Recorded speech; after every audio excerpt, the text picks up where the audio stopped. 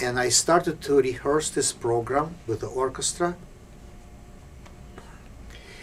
And in the middle of those rehearsals, suddenly I received from my brother the invitation to immigrate,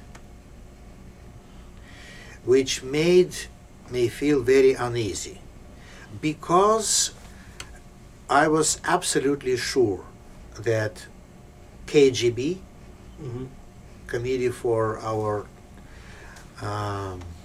Security, knows what mail anybody receives, especially those who are related to recent immigrants. And so I thought, you probably know exactly what kind of letter or invitation I received, and you probably know exactly that I'm going to apply to leave Soviet Union.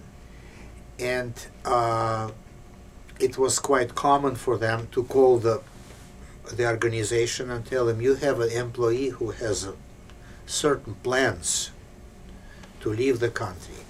And being very naive and honest and modest man, I didn't think it was proper for somebody to tell my director about my intentions.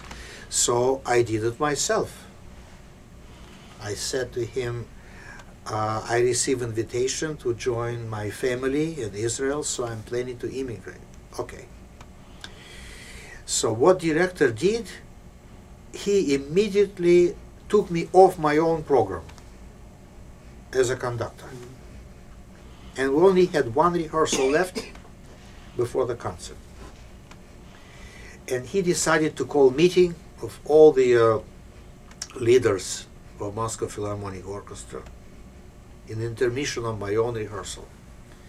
So I walked into that room of a director, and all my colleagues, principals, and secretaries of the, we had secretary of the party, a secretary of the musicians union, sitting there, and they're looking and thinking, what is going on?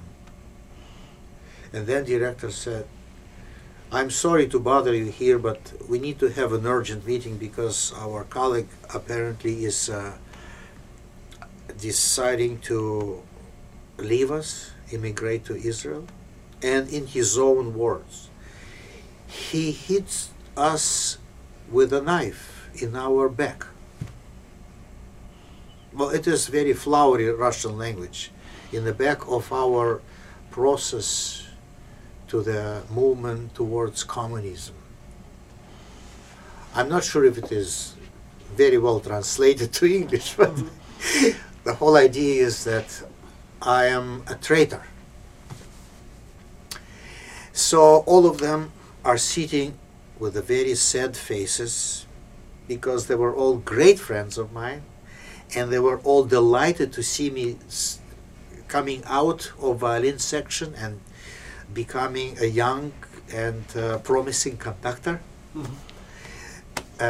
So they were very shocked. And then director demanded that each of them had to make comment condemning me for my actions.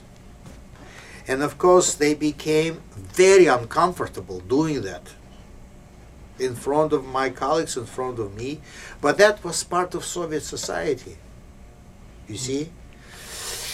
And there was one particular person by name Mr. Friedman, who was a viola player, and he was very active in our political gathering because he was always reporting on current political affairs, and he was known to stand in front of orchestra and deliver speeches on current political affairs as seen by Soviet government, politically correct. This time Mr. Friedman is sitting, he was bald, and his head was absolutely red, like red flag. And director is asking, Comrade Friedman, you are known as an excellent speaker. We hear you every meeting delivering a total assessment of foreign affairs. How come you are quiet and not speaking, not commenting on behavior of former comrade Yampolsky? And so Mr. Friedman said, because I have sclerosis in my brain. That was his answer. Oh my goodness.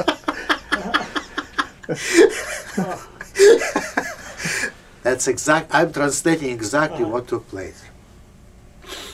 And then suddenly the door opens very quickly and loudly, and I see another colleague of mine by name Konrad Nikolaevsky, who was also a student at St. Petersburg Conservatory as a conductor, and he was successfully working in Moscow, making movie music on Mosfilm, you know, this big company. Sure. So he was accompanying movie music with a big orchestra.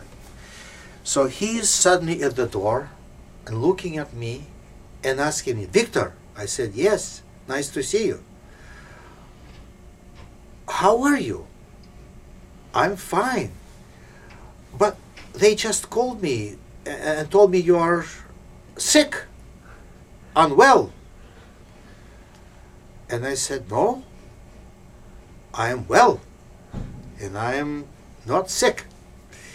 At this point, director said, "Mr. Nikolaevsky, you need to be informed that former Konrad Yampolsky is applying to exit visa. He is going to Israel. Therefore, he is removed." And Yuri Nikolaevsky was totally shocked by this news. And he said, "I'm not sure if you've chosen the best